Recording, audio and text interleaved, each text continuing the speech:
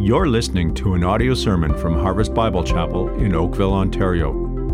For more information, please feel free to contact us by visiting our website, harvestoakville.ca. Loved ones, if you have your Bibles, would you turn with me to Psalm 116, Psalm 116. And hey, while you're turning there, let me wish you a happy belated Canada Day.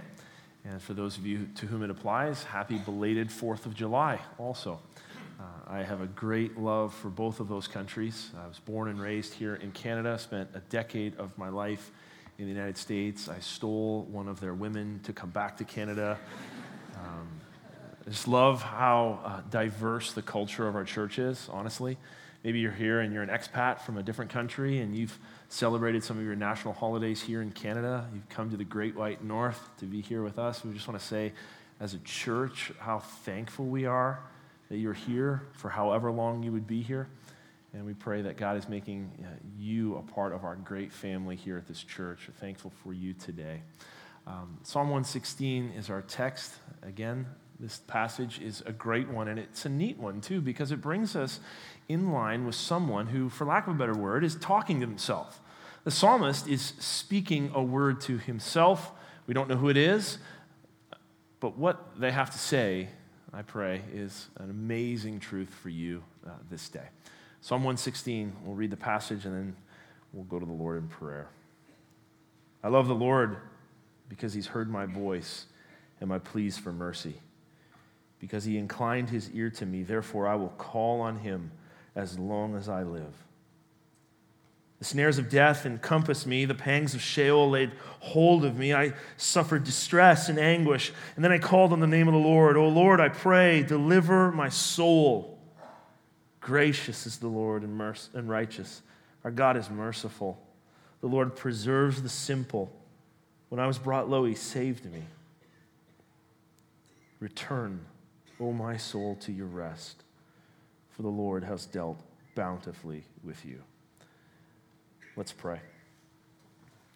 God, we pray now in this time that you be seen to be who you truly are in greater and greater degree. Lord, what we need is you, this awesome and glorious God. God, I pray for hearts that are lit with truth today, that understand who you are more and more and begin to love you more and more. What we need today is not more things. What we need today is not more of the things that the world could offer. What we need today is more of you. And so, Lord, I pray for that to be a reality for us.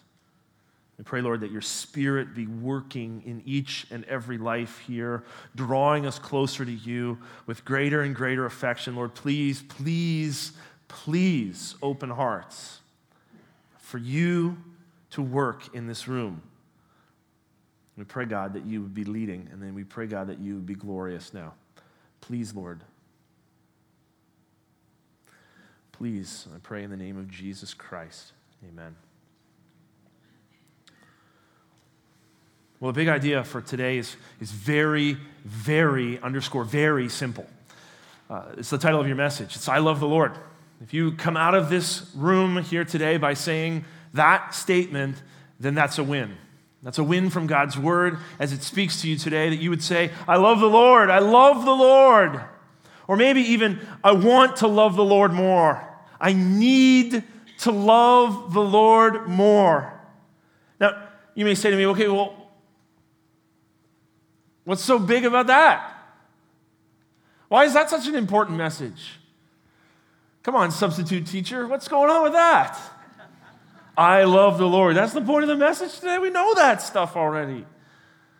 Well, listen, I don't know if you're like me, but I need this message today.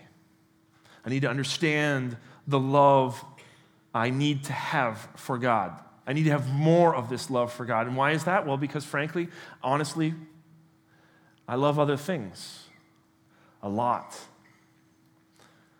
I find my time being spent with other things. I find my thoughts in the idle moments being spent on other things. I find my money being spent on other things. Maybe you find yourself in that place sometimes. In fact, I know you find yourself in that place a lot of times because God's word speaks to this reality that we are other thing loving people. We love the other things of the world. Your heart, like my heart, wanders. You run to consumable things like stuff or like money or sensuality. We run to situational things of having more popularity, more power. If I could just have a moment's peace. We run to relational things like love and the need for love and just that dream person, if I could find that person. And even in the other direction, I just wish that person would go away. We run to these things. Our heart loves these things. We think about these things. We love them more than the Lord. And the Bible is very clear on what these things are called. They're called idols. An idol can be anything, and an idol can be everything. You ask yourself the question, how do I spend my money? How do I spend my time? What are my idle thoughts about? You'll find it too. You'll find yours. Can we just be honest, other thing-loving people and say that we need this truth? Most times, what we love is not the Lord.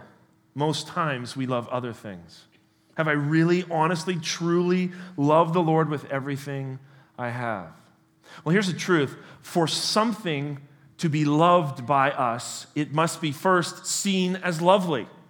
Think back to the day you met your spouse or the day you saw your children or the day you fell in love with something. You looked at it and said, it's lovely. I love this. It's amazing. It needs to become more and more glorious in my eyes. To love God more, I need to see Him as more lovely. Thomas Chalmers was a preacher about 150 or so years ago, and he said the only way to get rid of these idols in our lives, the only way to break free from this love affair with the other things of the world is to have what he called the expulsive power of a new affection. Do you know what expulsive means? It means you kick it out. You need to have something greater and grander and more glorious. This is how you beat this stuff. This is how you walk free from sin. This is how you walk in the life that God has called you to. You need to love the Lord more. How does this work? Well, you and I walk to the car dealership, and the very first car you see is a 1985 Reliant. And that's the only car you've seen thus far. You look at that car and you say, wow, that's a great car. And I said, well, you think that's great? Come this way. Look at the 2016s. You say, wow. And I say, do you remember that old car? What car? This car. That's an expulsive power of a new affection working. And that's what the Word of God calls us to today, to love the Lord more. You know, you can't control or beat down or remove these idols from your life until you love something more. The best way to turn from sin is to turn to a radiant Christ, to say, wow, Jesus is better, because He is better. He is better. Well, you say to me today, well, you know what, Craig? Honestly, I do love the Lord. Honestly, I do think He's great. Well, the wonderful thing about the Lord is that as much as you love Him, you can love Him more. As much as you think He's great, He's actually greater. You know, one thing you can't overdo in this life is thinking of the greatness of God. You can't overdo it. You can overdo thinking of yourself when you played hockey as a youth. You could think that maybe you were an MVP when you really weren't. You can overdo the thinking of how great you look in the mirror right now. You can overdo that thinking, but one thing you can never, ever, ever, ever overdo is thinking of the greatness of God, because He's that much more glorious than you can even imagine. As far as you go in your thinking of Him, He's that much further. He's that much more glorious. He's that much more awesome. So listen, the prescriptive for us today is to look at the awesomeness of God. One man found out how awesome He is. He wrote this psalm. He speaks of the awesome greatness of our God. And I pray that as we see the awesome greatness of our God, it causes us to have this expulsive power to push away the lesser things in our life, to love the Lord more. That's what I want today. And interestingly, that's how He begins also. As we see these three truths, I pray you would say, yes, Lord, yes, Lord, yes, Lord, I love you. Let me give you these three truths. Here's the first one. Truth number one, what will draw greater love in your heart for the Lord is this: I can call upon Him because He answers. I can call upon Him because He answers. Verse 1 again says, I love the Lord because he's heard my voice and my pleas for mercy, because he inclined his ear to me. Therefore, I will call on him as long as I live. I can call on him because he answers. Listen, you want to love the Lord more in your life? You want to love the Lord more in your life? Then you believe in the power of prayer. You believe that prayer works, that prayer accomplishes something, that the Lord hears you when you call because it's true. You believe this. You love prayer more and you will love God more. That makes sense, right? You can't love someone until you talk to that someone. And the more you talk to this great and awesome God, the more you will love this great and awesome God. Boy, that seems so basic, doesn't it? So then why don't we pray? Why don't we pray more? If it's so true that the more I speak with this awesome God and find him in prayer, the more I will love him, then why don't I pray more? Well, I don't know about you, but I was thinking about these truths. I had the advantage of thinking about them earlier in the week, and I was thinking of who I am and what are the reasons that I don't pray, and I actually came up with a few lies that I have convinced myself. I realized I'm actually thinking like a 4-year-old in this, actually more like a 2-year-old, and so I'm calling these things 2-year-old lies, or otherwise known as reasons why I do not pray. Now, these are mine. They're not necessarily yours. You don't have to write them down, but this is me. Standing in front of you, moment of transparency. These are the reasons why I don't pray. They're 2-year-old lies. They're lies that a 2-year-old believes. Here's the first one. It's a 2-year-old on a bicycle. This is bad sufficiency. What do I mean by this? Well, have you ever seen a 2-year-old around a bicycle, a 2-wheeled bicycle? The 2-year-old looks at the bicycle, and then you look at the 2-year-old, and the 2-year-old says, I can do that.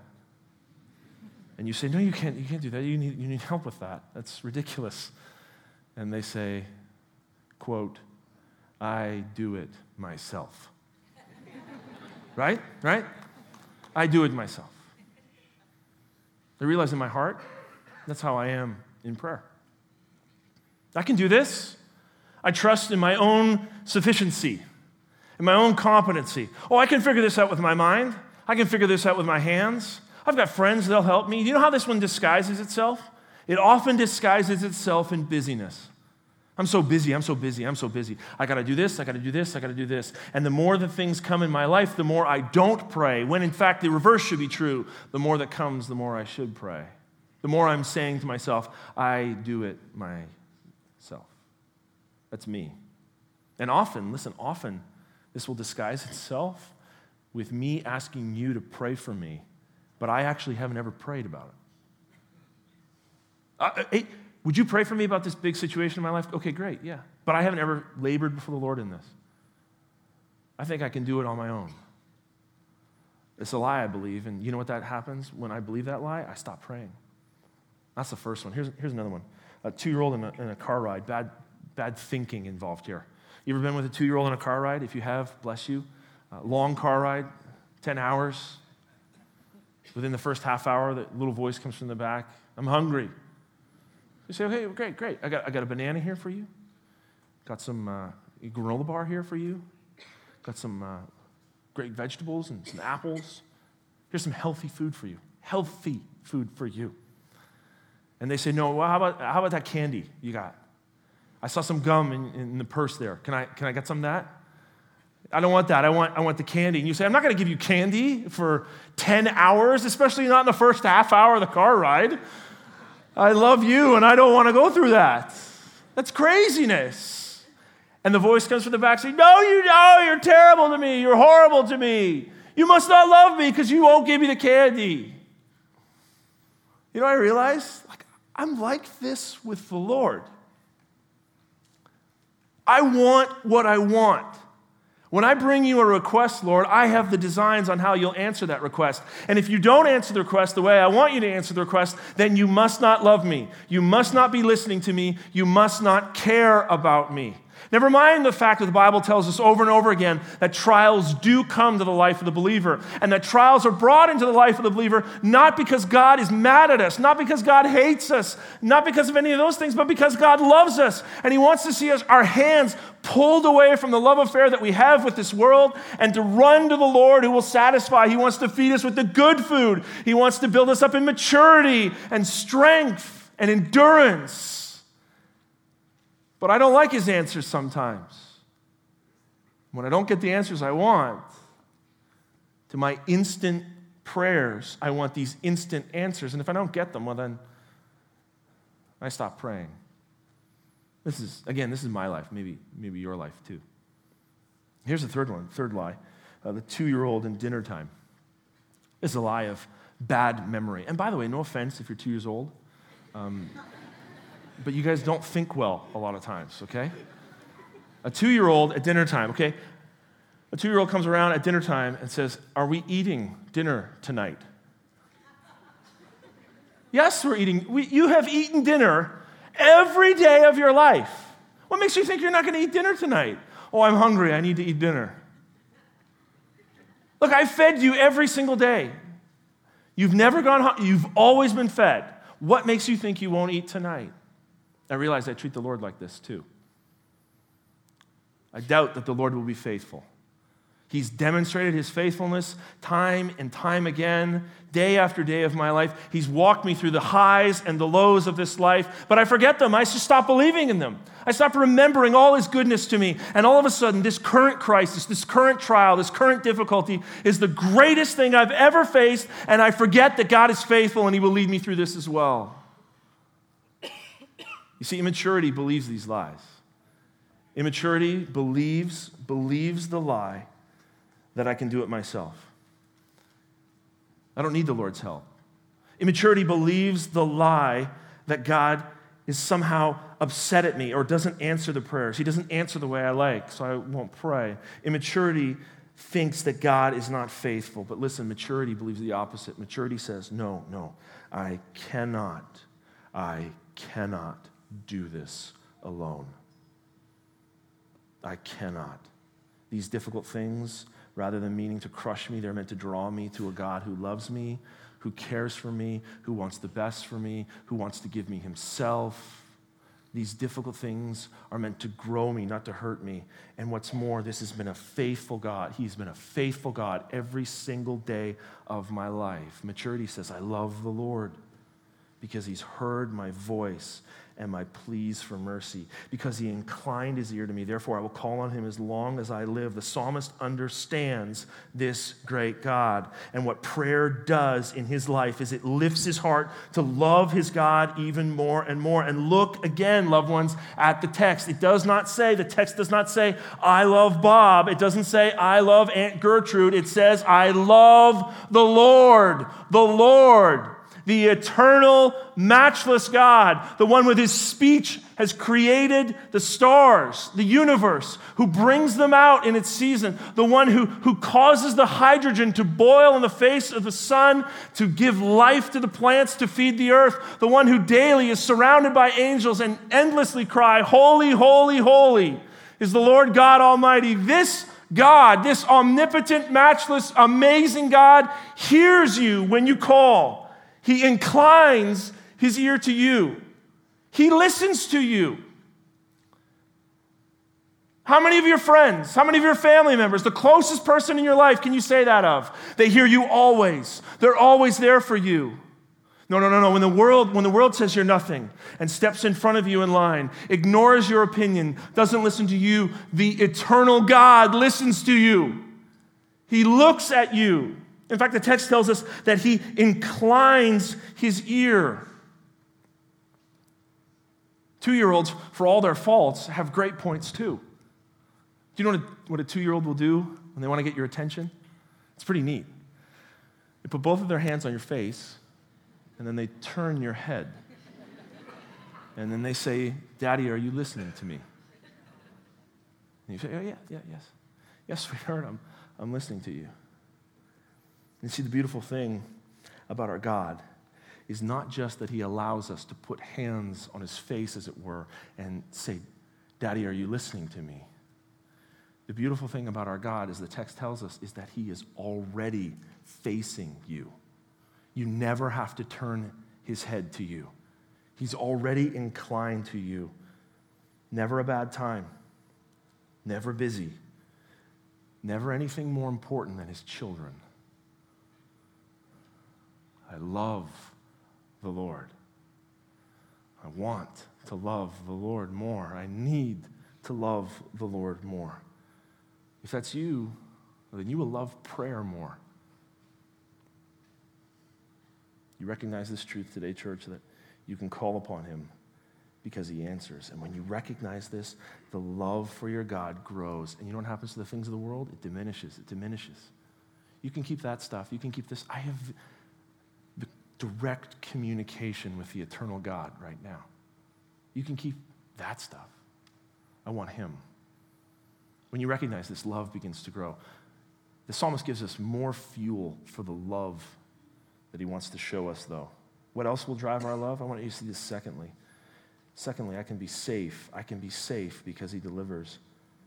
The psalmist has gone through a lot. Verse 3, look down with me at the text. The snares of death encompassed me. The pangs of Sheol laid hold of me. I suffered distress and anguish. Snares encompassed, pangs laid hold, distress, anguish. What kind of language is this? This is hunting language. Death and Sheol have gone on the hunt for him. They've laid snares. They've got so close that they've laid their hands upon him. He's in distress. He's in anguish. Life had become like a living hell for him. There was trouble everywhere. There was pain everywhere. Some of you have been in places like this. Some of you are in places like this, where you feel hunted. You feel like there's snares all around you. The snare of your own sin may be grabbing you down. The snare of the situation, maybe at work or in your life or in your family, dragging you down. The situation of attackers coming from the outside, seeking to drag you down, and you feel as though death and Sheol are chasing you. Listen. The truth of God's word, though, as the psalmist understands, as he feels like this, he recognizes that he's low. He's been brought so low and alone, weary, desperate, in anguish and despair. But what he is realizing is that as low as he goes, the Lord's hands are always beneath him. He can never escape the grip of his God. Listen, how true is it that when you have nothing left, you find out that God is all you need? How true is it that when you realize that God is all you have, that God is all you need? The psalmist understands this. Look at verse 4. Then I called on the name of the Lord. Oh Lord, I pray, deliver my soul. Look how simple, look how short, how sweet those words are. No long speeches are needed. Oh Lord, I pray, deliver my soul. Deliver my soul. Maybe you've prayed that before. There's nothing else. Nothing else will help me. Only you, Lord, only you. Deliver my soul. Help, please help, Lord. This is what he cries out for. And what does he find? What is his soul? What fills his soul with love? Look at verse 5. Gracious is the Lord and righteous. For God is merciful. The Lord preserves the simple, and when I was brought low, he saved me. You know, it's very true in our life that character is demonstrated in the difficult times. I don't really get a sense of who you are when life is good, but I get a sense of who you are when life is hard, and I see trials in your life. If you're walking down the street hand in hand with your husband or your wife, and the kids are in single file behind you, saying, yes, mother, yes, father, licking lollipops, but never getting anything on their shirts or dresses. Your whole family is wearing white linen. It's beautiful. I look at you, I think you got it all going on. Everything. Look at that family. They're so great. They got it all going on. But nobody lives like that. I find out who you really are in the struggles when the kids are fighting. The clothes are messy. There's discord between you and your spouse. Life is filled with hardship and difficulty and struggle and toil and trial. I find out who you are in those moments. Do you know what else is true? Is that in those same moments, we find out who our God is.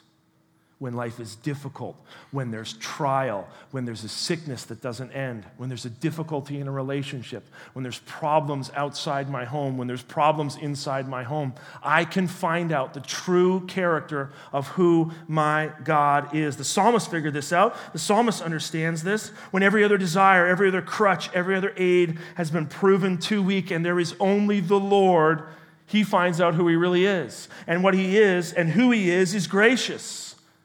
He's gracious, the psalmist says. Gracious means to give you something that you do not deserve. I give you a gift even though you don't deserve it. It's a great and awesome gift. Who he is gracious, and who he is righteous. That word righteous means pure, absolutely spotless, no stain of wrong upon him, no fault to give to him, no blame assigned to him. The Lord is pure, he is holy, he is perfect in all of his dealings. The psalmist finds out that the Lord is gracious, that he's righteous, and then thirdly, that he's merciful. He sees this God as a merciful God. Our God is merciful, meaning he doesn't punish when we do deserve it. So if you're keeping score, he's giving you what you don't deserve. He's declaring himself to be righteous and pure from all imperfection, and he's also withholding what you do deserve, the punishment that's rightly yours. This is who God is. And the psalmist understands this. It's made manifest before his eyes. That's who God is in difficulty. Listen, we saw this as well later on in the scriptures. When God comes incarnate and walks. And make no mistake about this, loved ones, the greatest difficulty ever faced by any man was the Lord Jesus Christ. He suffered the most difficulty. He suffered the most hardships. He suffered the most pain and the most agony. And who he is was made manifest in his trial also. As Jesus Christ lives this life in perfect obedience, pure and spotless obedience, accused by the religious elite, accused by the people, even accused by his disciples, facing difficulty and hardship and sleepless night, having nowhere to sleep. As Jesus Christ is brought before the Sanhedrin and falsely charged with things that could not be substantiated, declared to be a liar even though he was pure truth, declared to be a blasphemer even though he was God. And then marched by the Roman soldiers, beaten and mocked and spat upon the whole way until the hill and placed upon a cross, and now hanging crucified on a cross, he lives this life in perfect obedience. And the character of our God is on display. Not in that he has endured all that he's endured. But listen, the reason why he endured it, and the reason why he endured it is because of you. He knew that you would need it. He gave his life for you. He laid down what was his to rescue children he loved so much. The character of our God is on display, and his grace, his giving of life when you do not deserve it, his withholding of the punishment of the wrath of God because of your sin that you did deserve, his declaration of the righteousness of Jesus Christ now given to you. This is what's given at the cross of Jesus Christ. This is the character of our God, and this is what the psalmist starts to understand. My God is gracious. My God is righteous. My God is merciful. He saves me. He delivers me. Why? Because he loves me. And I love him right back, says the psalmist. When no one else could help, when I was locked in despair and anguish, God heard and God saved. Some of you today are in despair and anguish because of the choices that you've made.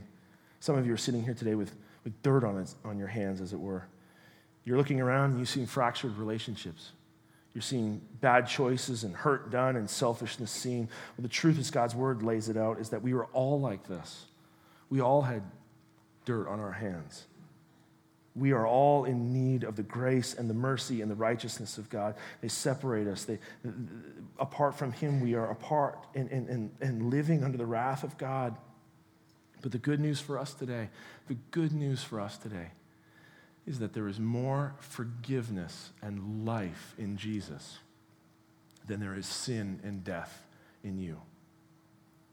There is more forgiveness and life in Jesus than there is sin and death in you. And listen. Some of you are thinking wrongly right now and thinking, this is great. This is a good message for day one of Christian life. And you're wrong.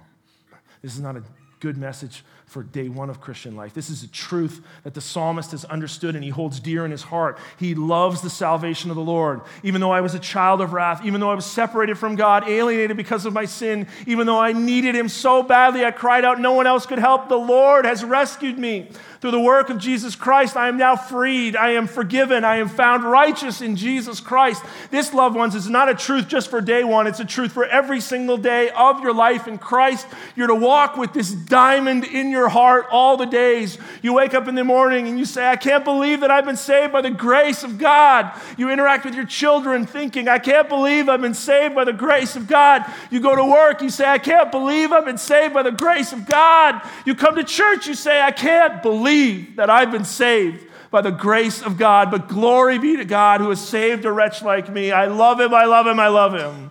That's a truth. That's a truth. And listen, loved ones, you place that diamond in your heart. You walk with that diamond in your heart. Your life loves the Lord more. What are you going to tempt me with? The things of the world? I love the truth of the gospel that Jesus Christ came for me. He gave his life for me. He was punished for me that I might live. And the dirt comes off and I see how much I'm loved and I say with the psalmist, when I was brought low, he saved me. I love the Lord. I love the Lord. I want to love the Lord more. I need to love the Lord more. So if that's you, the understanding of his deliverance needs to be right there in your heart. You breathe on this flame and let it grow in your life. To love the truths of the gospel. To love the power of prayer in your life. And now let me show you the third one. What else will drive our love today? Verse 7. Return, O my soul, to your rest, for the Lord has dealt bountifully with you. Point number 3 is this: I can rest in him because he finished the work. Rest. We're back in the middle of his conversation with himself. The psalmist is talking to himself and he says, come back, soul. Come back, soul. Soul, you know where real rest is found.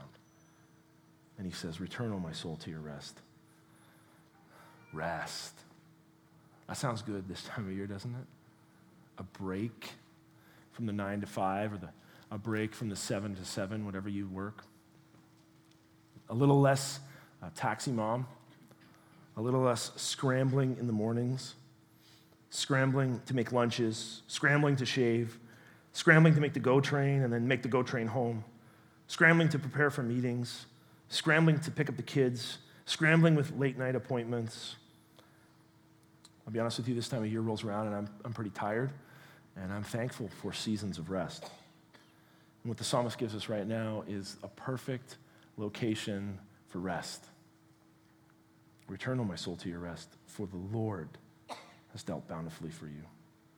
The key location, the key source of rest is one place, one person. It's the Lord. Only the Lord gives true rest, loved ones. That rest of the soul, the encouragement, the comfort, the refreshment that comes from him, and I need to be satisfied with him alone. No more distress, no more anguish. I have found the grace and the mercy of the Lord, and I rest in him. I rest in him. But sometimes, though, we get muddled up with rest, don't we? Sometimes we start to think of rest, we can falsely think of it as a place, rest being a place. This time of year, rest is the cottage. Just get me to the cottage. Just get me to the beach. Get me to Florida. Just get me to the golf course. We can think sometimes of rest. And for some of you, that's the picture of rest. It's an open lake, calm waters. Some of you, rest is different. It's a thing. Rest is that cup of coffee. It's the book. It's the tea. Tea and coffee and book all at once. Awesome rest. Awesome rest. We can think like this, can't we? We think that sometimes rest is a place, sometimes rest is a thing, but it's not true. Listen, if you think that rest can be found in these places or these things, then I have a harsh truth for you today that I hope you hear in love. You will never find rest, ever. If you think they're in those places, you'll never find rest. It's the reason why that 1 week up at the cottage, you wanted to be 2 weeks. It's the reason why that cup of coffee is, where'd that go? And the book comes to an end. You want more. You feel like, where'd that go so quick?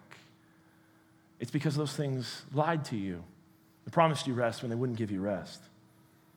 In fact, if you're looking for these things, you're not going to find rest. You're going to find an idol of the soul. And if you're not careful, these may be the only things you look for. In fact, you might even find yourself praying for these things. Lord, Lord, Lord, Lord, Lord, just get me to the cottage. And if you're not careful, these little rest idols or place or thing will choke out your walk, and you'll wake up in Florida and you realize that you haven't thought about the Lord in a while. You'll pick your head up from the book and you pick your head up from the golf course and you'll say, I'm not so hungry for the things of the Lord anymore. But listen, listen, listen. It's not that these things are bad. In fact, they're given to us by a gracious and a righteous and a merciful God, and they're meant to be enjoyed. They're meant to be enjoyed from the kindness of his hands. And so I say to you today, use them. Use them. This summer, use your cottage. Use your golf clubs if you want. Use your books. Use your coffee mugs. Use your vacation. But listen, don't let them trick you into thinking that rest can be found in them. That's not the truth. In fact, as you already know, rest is not found in a place or a thing. Rest is found in the person. Rest is found in the person of the Lord. Return, O my soul, to your rest. One early church father put it this way. He said, our hearts are restless until they find their rest in you. That's, again, the reason why the vacation didn't seem long enough. It's the reason why the nap could have been a little bit longer. The coffee could have been a little bit bigger. The book a little longer. Our hearts are restless until they find their rest in the Lord. Jesus put it this way in Matthew 11. He said, come to me, all who labor and are heavy laden, and I will give you rest. Come to me. Come to me, the person of the Lord. Come to me. Not the other things. Come to me. And the great thing about the Lord, coming to the Lord, you can do that anywhere. You can do that in the coffee shop. You can do that with the book. You can do that at the golf course. You can do that at the cottage. To place your heart to the eternal God and run to him and find your rest. We have a children's book at home, and it has this neat picture in it. And I think it shows one of the most beautiful ways what it looks like to rest as a child. You remember that time when you were a little kid and you got picked up? You know, I'm 38, and I honestly still remember being picked up by my dad and put against his shoulder, and I could feel the scratchiness of his beard. You know what I'm talking about? There's no feeling like that. I was safe. I was loved. I didn't have to try any harder. I didn't have to work anymore. My dad would carry me. My dad was there for me. Now, as a dad, I get to experience this now too. I got 2 little daughters, and when they get tired, I pick them up, and they don't have to try any harder. They're safe. They're loved. I'll do the work for them now. Their dad is there for them now. Return, O my soul, to your rest, for the Lord has dealt bountifully with you. You know where I'm going. The Lord is there like this for us also. He says to you, I see you sitting there today, my daughter. I see you there today, my son. You've been struggling a long time. You've been trying to do it on your own. Struggling, maybe some of you under the weight of sin, struggling under the weight of trial and the weight of life. I see you struggling. so restless, so wearied, so exhausted. The Lord says, come to me and find rest for your soul. You're safe. You're loved. You don't have to try any harder. I finished the work. I'll do it all. I'm your Father, and I'm here for you. Return, O my soul, to your rest, for the Lord has dealt bountifully with you. That's real rest. As much as the cottage could offer me, that's the rest I need. That's the rest that never goes. That's the rest that some of us need here today specifically. It's the rest we all need to hunger for. The psalmist understands this rest. He's tasted it. He delights in it. And it surges his heart in love to the Lord. I love the Lord. I want to love the Lord more. I need to love the Lord more. So we walk as the psalmist walks. I'm going to delight. I need to delight more in prayer and meet with my God in prayer and love him more through that. I need to delight in the truths that he has saved me. I need to rest in him. And love will grow in my life. Love will grow in your life for him. It's what we need, loved ones. It's not a bonus of Christianity. It is the life in Christ. We need to love the Lord more. Let's pray.